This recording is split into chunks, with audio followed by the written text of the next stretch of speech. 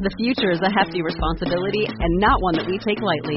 But then taking things lightly has never been what Hefty is about. That's why we've created the Hefty Renew program that turns hard-to-recycle plastics into valuable resources like park benches and building materials. To participate, simply fill up an orange Hefty Renew bag with accepted items, tie it up, and drop it in with your regular recycling. That's it. It's that easy.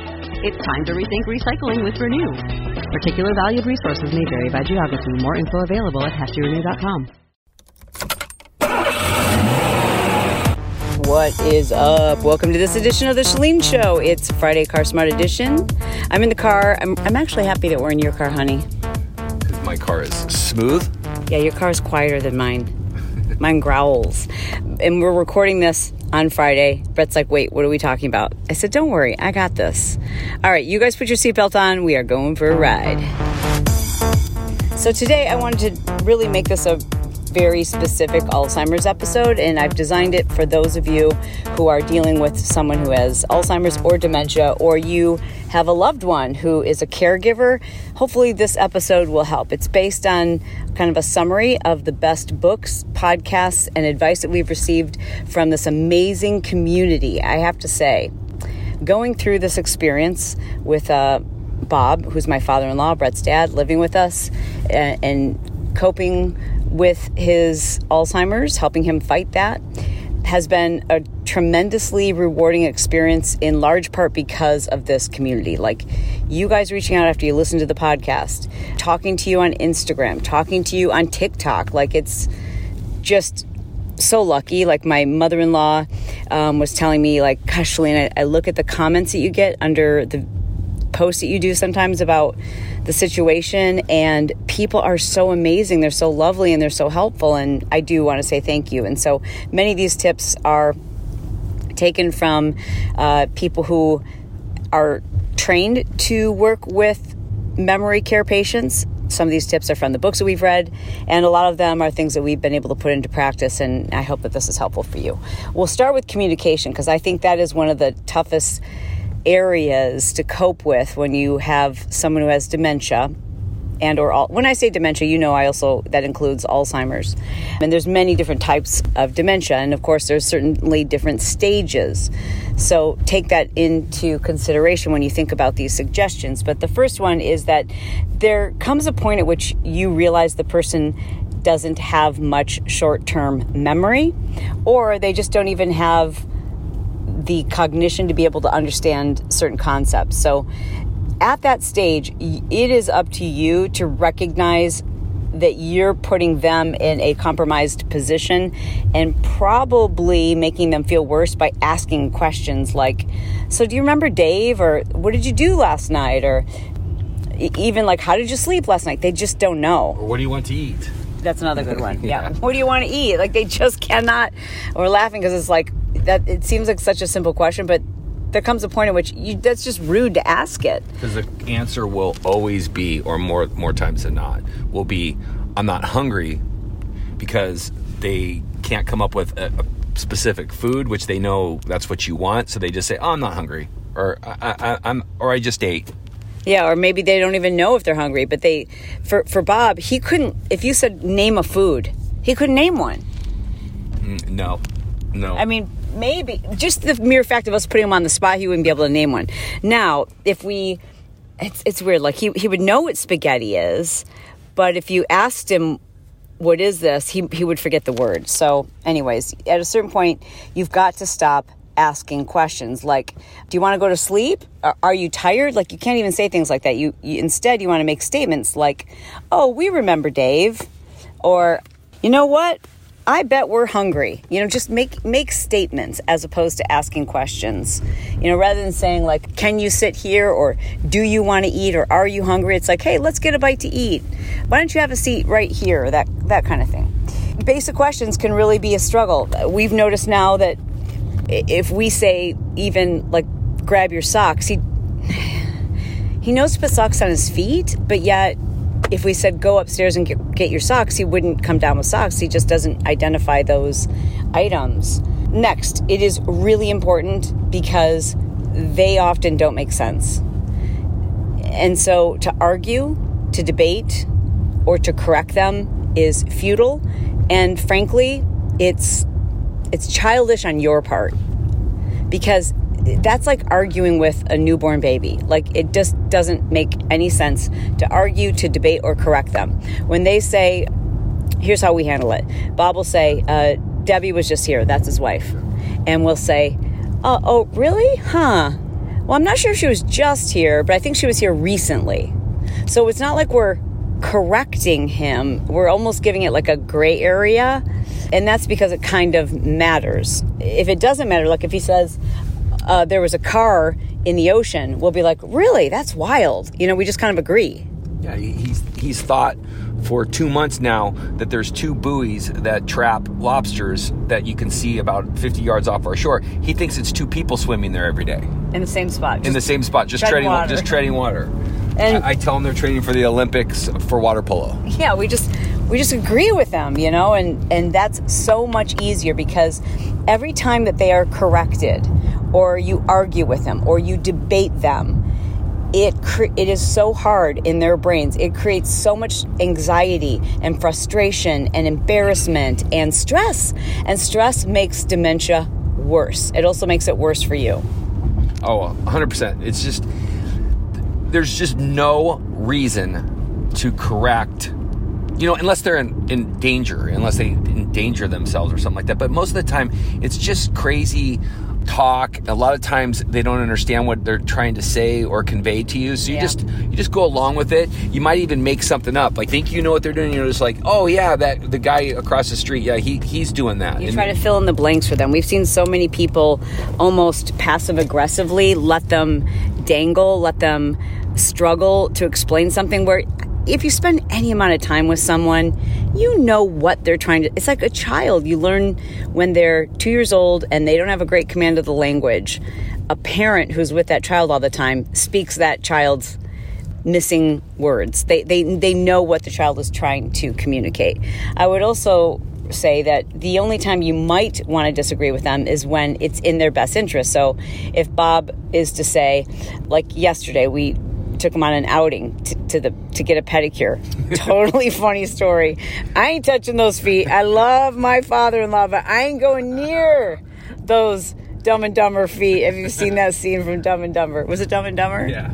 I ain't going near those feet. So we got him to go get a pedicure. But anyways, we told him about 2 hours before the appointment that we were going to do that, which might have been a mistake. I don't know. Because he immediately gets dressed and he's sitting on the edge of his seat and he's like, we're going now. Right? Like, let's go. So that's a situation where it's not that we want to argue with him or debate him, but we're like, because he doesn't have a concept of time, we're like, well, it's going to be a little bit. We're going to wait a little bit so that we're comfortable here and we don't have to wait in the salon. And he's like, okay. But we're going right now and in a little bit. So there are times where you have to correct them, but you might have to, what would you call it? Well, that was definitely... I'm not going to call it a mistake. It's just we told him a little too early. Mm-hmm. So it's you do something else to like buy the time. So it was like 5:30 when we were doing this. So he loves to have like his evening cocktail. So we just made him his evening cocktail, which then all of a sudden we just diverted the situation where like now he's not thinking about like leaving. He's thinking about, I'm enjoying this and I'm going to watch a little TV. That's a really good suggestion that I forgot to put on this list. I made a little list of notes to go over with you guys. But another good suggestion is distraction. So sometimes I've heard from people, it's hard to lie, even though you know that lie is in the person's best interest. So say, for example, one of my members of the community here was telling me about how their mother, when she was like 70 years old, thought she was pregnant with twins. I know. And that everyone would argue with her and they would tell her that it's not possible. They just like debate her and reason with her. And it's just like, and she would say, oh, it's lovely. Let's just make sure you're eating well for the babies. Like, why not just agree with them? But if you can't do that, because I understand some people just cannot do that, well, then your only other option is you've got to create a distraction, and that's pretty easy to do. So many people who struggle with a Alzheimer's patient, it's because you're not using your own common sense and understanding that you can't use common sense with this person. They don't have common sense. They are impaired.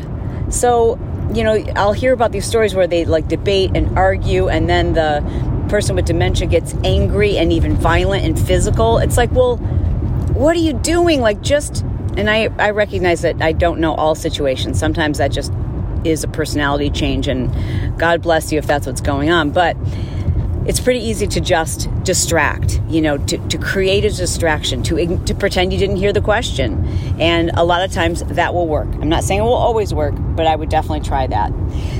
My next tip is to remember that about the worst thing you can do for someone who has dementia is just let them sit. If they're not using their brain and they're not using their body, they are deteriorating. And that is hard. It's hard to do. It means you've got to be available. And that's why for some of you, it makes a lot more sense to have your loved one in the care of someone who's been trained to do this and has the time and availability to do this. If you're working full time and that person is just sitting in a chair all day for 8 hours, they are regressing. They are going to decline faster than if they were in the care of someone who could keep them busy and active and give them purpose. We give Bob lots and lots of activities that make him believe he has great purpose in our home. So we bought a portable vacuum. We have him wash the dishes, and then we put them in the dishwasher, but he doesn't even see that. He takes the trash out 17 times a day. At least. He takes the trash cans out almost every day. Yep. Because he thinks every day is Monday and they're coming to pick them up. And he will go to the mailman and say, like, dude, when are you going to come get the trash? The man's so confused. He's so confused. But we just ordered, and this is another great suggestion from the community here. We just ordered these little business cards that say, Bob has Alzheimer's. Thank you so much for your patience and understanding. And then that way we have a little, 5 of them in our pocket at all times. So if we encounter someone, which happens sometimes on a walk or when we take him on outings, and he'll do things that are, people don't understand. Yeah. A lot of the times because I run a lot of errands with him, he'll whether he forgets a mask or he just doesn't know like the sequence of things to do, and it's just sometimes he starts to pimp people. Yeah, or he'll start talking to people and making 0 sense, and people kind of like look at him like, and then they look at me, and then it would be so much easier just to kind of like hand them a card, and they like look and they're like, oh, okay, gotcha. Yeah, so much easier because sometimes you can't like say something in front. You could, but that would be kind of. That I don't know. That would be right. That would be right. Well, first of all, it isn't okay because Bob hates the word Alzheimer's. Yes. He likes to call it his thing and point to his head. Yeah. Which he thinks has something to do with his hair loss. Oh, that's another thing Bob did this week. He shaved off his beard, his eyebrows, and half his hair. The whole front side of his hair. But he knows he did that, and he even knew it was a mistake, which is kind of cute. Yeah, but he's like, it'll grow back. He's like, yeah, it'll grow back. But that was a good lesson for us. It's like, okay, so you know what? He doesn't need to shave himself anymore. We can take him to the barber for a nice shave once a week. Next tip for you is to understand that they usually don't have a good concept of time. And at least from what we understand, a lot of people with dementia have anxiety, a lot of anxiety around like what's happening next. And, think about it. You feel so out of control. So we have learned that if it's anything he might have to worry or think about, we don't tell him until moments before. There's no need to. He doesn't have short-term memory, so it's not like it gives him something to look forward to. It just gives him something to worry about. Even with my mom came out to stay with us 2 weeks ago, and she drives from Colorado, so it's 2 days. We didn't tell him like mom's going to be here in 2 days because he would not understand that. We literally told him when she was 5 minutes away. And then he wasn't even surprised when she walked in because he has no concept of time, so he wasn't clear on whether she had been gone for a couple of months or a couple of hours. I think he knew it was at least a day, but she walked in, he's like, hello, like, kind of like, no big deal. And we're like, what the heck? Because he's normally like just obsessive about Debbie, and now he's like becoming obsessive about Brett. Like Brett will say, I just need a break. I'm going to go upstairs and hide in our bedroom. And I'll be like, okay, I got this. And Bob will just stand next to me for the entire time. Like, Brett was in his bedroom for like an hour yesterday, and Bob stood next to me the entire time. Like, what do you think he's doing? Is he okay? You think he's sick? Where's the big guy? What's the big guy doing? Is the big guy sleeping? Is he napping? Is he sick? Like, he was just like, I kept laughing, but you think that's pretty funny, huh? Yeah. If they have questions that center around their anxiety, like, is my mom okay? Or have we fed the cats and you don't have cats? Rather than saying we don't have cats or your mom has passed away, you want to give them an answer that is going to calm them, not confuse them, and not be conflicting with their beliefs in that moment. So you want to just say, yeah, mom's doing great. And if on vacation. Yeah, and if he's like, vacation, she never took vacations. And then you're like, oh, wait, I'm wrong. She is actually visiting her friend. You know, you just keep looking for the right answer, and usually that will work. I don't know if this is true for everyone, but I would minimize any complaining about virtually anything in front of them, because I find they tend to worry for you. Yeah. Remember that even if their cognition has declined, that doesn't necessarily mean that their hearing or their vision has declined. Although sometimes both have happened, but like with Bob, he's got bionic ears. Oh my gosh. And so sometimes, people will like kind of whisper about him, or like, oh, he, has he had his medications, that kind of thing. And we were doing that at first, and then we realized this guy can hear us upstairs with a pillow, wrapped around our heads. He can still hear us whispering. So we have learned to speak in code. And we've created, certain things that we both understand what we're saying. Yeah, we just, Shalene looks at me and she says, Brett, have you taken your meds today? Yeah. I know what she's talking about, so. Yeah. Next, it's important that you understand that sleep is the ultimate medication. And I do want to mention that if you're dealing with an Alzheimer's patient who is really sleep deprived and very anxious, you should be working with a geriatric specialist, and maybe that's your primary care physician that could refer you to someone, but ideally you want to work with a physician who specializes with dementia patients and Alzheimer's patients, because their needs are very specific. And there are medications that we have found have helped tremendously with his anxiety and his sleep. I shouldn't say tremendously. They've helped. Yeah, they've taken off the edge. Yeah. We think so. But there is no better drug than sleep. And so everything you can do to improve sleep, giving them the same bedtime every single night, making sure the lights start to get dim before they go to bed, creating as much, it's, like we tell Bob every night, like, don't, when you wake up, just go back to sleep. Like, I don't know why we even say that, because he's like, oh yeah, 100%, you got it. And then, I'm going to sleep forever. Yeah, I'm going to set a new record. He's up the next day at midnight. Bob goes to sleep around 7:30, and when he wakes up sometimes, he could still go to the bar and get a drink. So he's up before 2 a.m. Yeah, this is true. But we work on it, and it's a never-ending practice because it's so important. It's so important for you. It's so important for you to avoid getting Alzheimer's. It's so important for you to avoid getting cancer. It's so important for you to regulate stress. It's the most important thing. It's more important than exercise, and it's even more important than nutrition, your sleep. Bye, honey. Bye-bye. He's dropping me off. Okay, now I'm inside. I'm at the office. Brett dropped me off. Anyways, just to finish up, let me see if there's any last tips I wanted to share with you. Yes. Diet is everything. We have been tracking his nutrition like a science project, and we have I can almost say with great certainty that when his carbohydrate and sugar intake are up, his emotions are out of control. When we can keep him very low carb, high in healthy fats, emotions stay in check.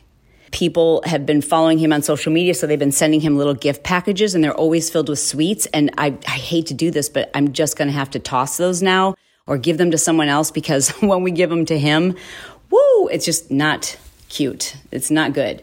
No caffeine, high healthy fats, as much really plant-based fats and protein as possible, more on the fat side, and as low sugar and carbohydrates as possible. Really helps with their cognitions. There's plenty. Just do a Google search, PubMed, and look at dementia and cognition with regard to diet, and you'll be convinced. The worst thing you can do is just let them be. Like, you've got to give them activities, make them feel like they have purpose, even if they're in intentional activities just to keep them busy, and make sure that they know that they're helping you. And then the last thing I want to say is that it's so important that you just practice patience and creativity and kindness. And just as you only have one opportunity to raise your children, it's a quick season, it's a short season where the days feel like an eternity. I think that's the stage that we're in right now, and it's hard and it's long, but it is a gift, and we're really fortunate to have set up our lives in such a way that we can move work projects aside. We can say, that's all right, we can do that next year. We have done a lot of work, and with God as our guide, who must have known this is going to be where we would be at, we've done incredible things with our portfolio so that our money makes us money, so we don't have to be working 24/7. We've put a lot of projects on hold because we really want to be present in this season for as long as we can. And as I always say, this is a take it one day at a time challenge. For those of you who ask, like, well, how long will you take care of them? I don't know that answer. Only God does, and we just will make sure that our health doesn't sacrifice.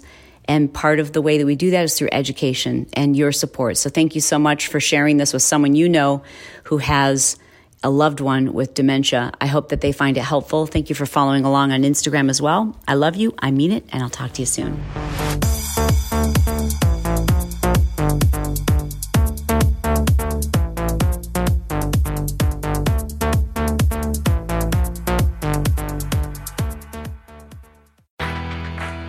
This is your moment to move forward and make progress. It's time to see where an education can take you. For over 130 years, Strayer University has been at the forefront of change, offering programs that help students like you get ahead and stay ahead, so you can keep striving. Visit strayer.edu to learn more. Strayer University is certified to operate in Virginia by Chev.